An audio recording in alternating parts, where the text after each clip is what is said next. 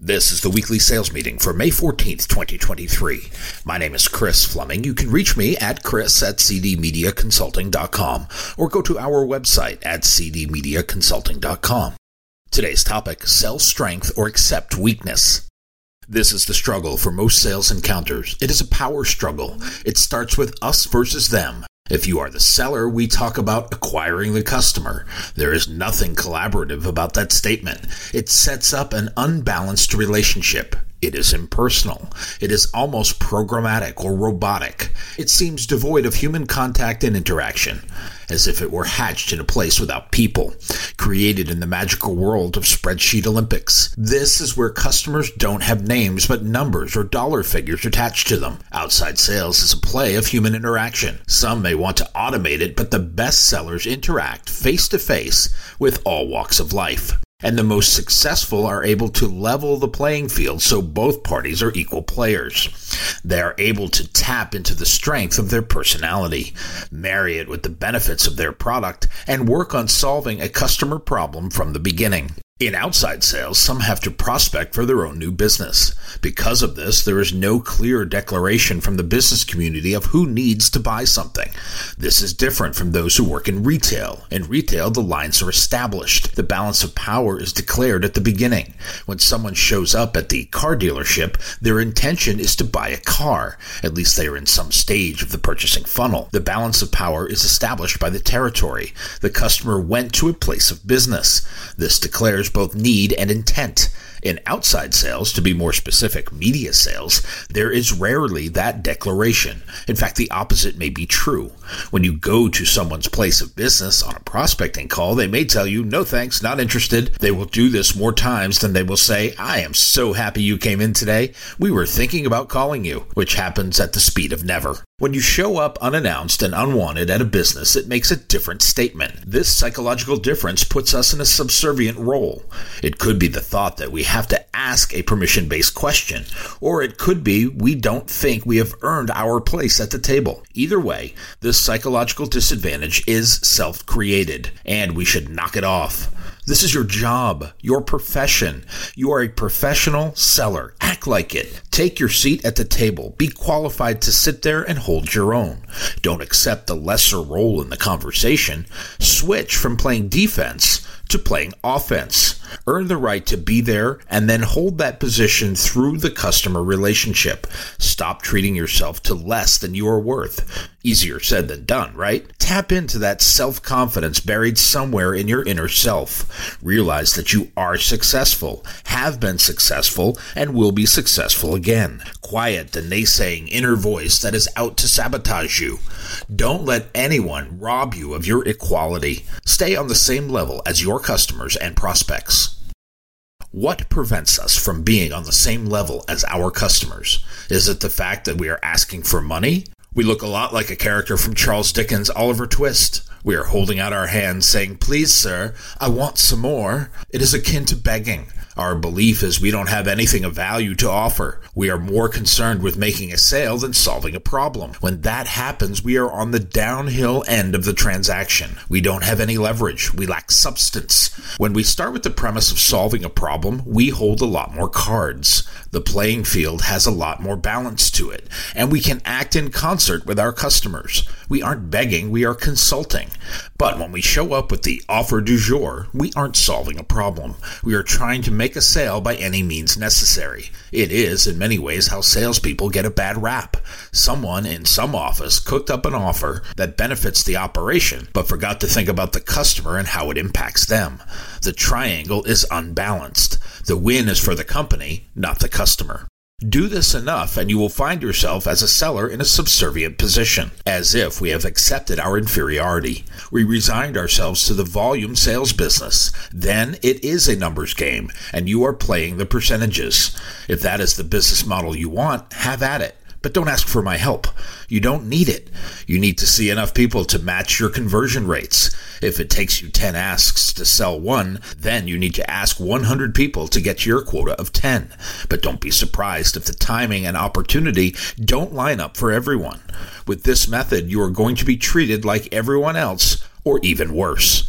You have commoditized yourself by acting like everyone else. This is how most sales professionals behave. They work on call volume and don't develop customer relationships. Future survival is dependent on deeper customer relationships. They are not developed with the package of the week. There is a difference between the person selling hamburgers and outside sellers.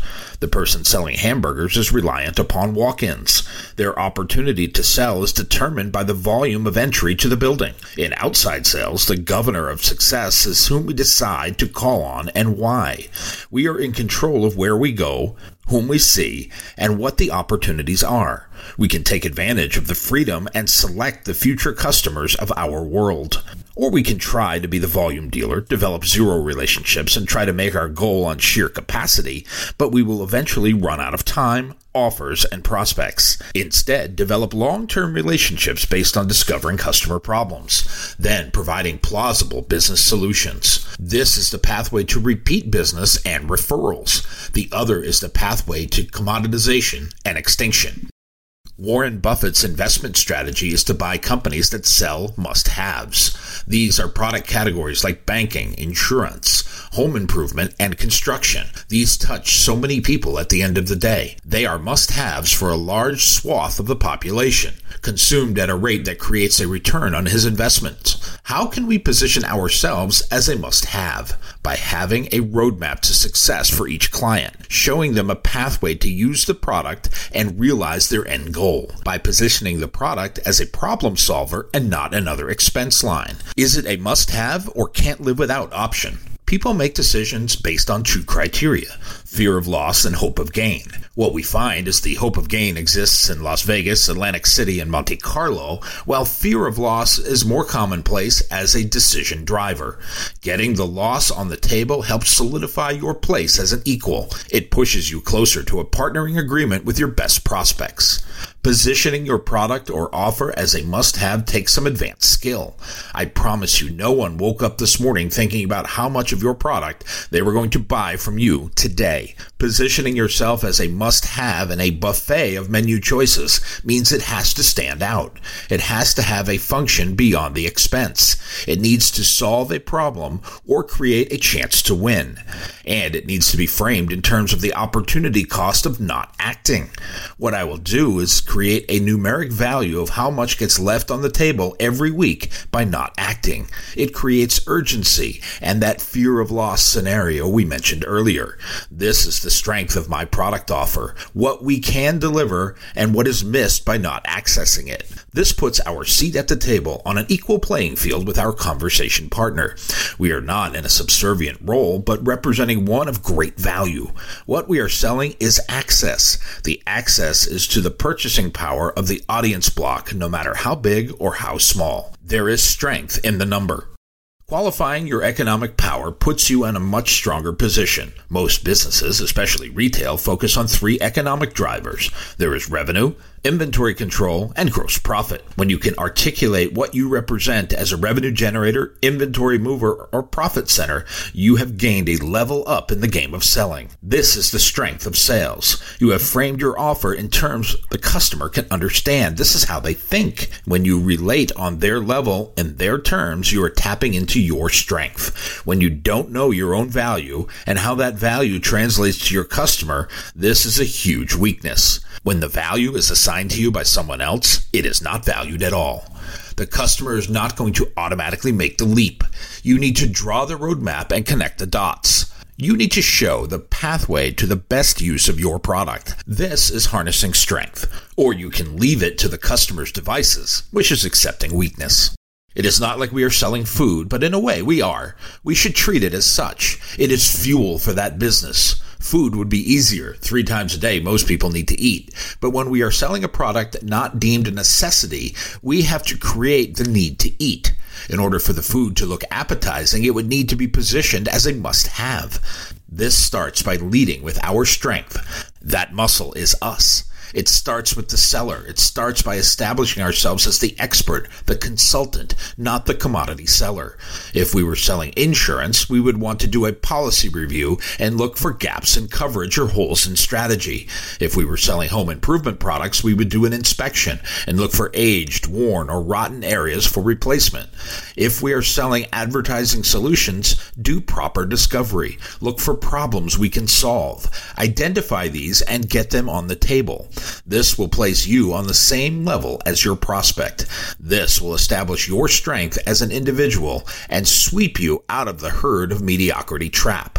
This is where most sellers fall. We get treated the same, which leads us to this feeling of inferiority. This subservience in sales calls results in no sale. But when we accept our role as experts, we exhibit strength. People buy from strength. They want to be on the winning team. If we accept weakness, we will be quickly cast aside. And we are back to a starring role in a Charles Dickens classic, saying, "Please, sir, I want some more," instead of presenting our wares as the must-have by creating an opportunity or solving a problem. My book, Yes, I'm a Salesman, You Can Be Too, is now available on Amazon.com. If you like what you have heard here today, please consider ordering a copy or two. You can always send one to a friend. Go to cdmediaconsulting.com right now and follow the instructions to order.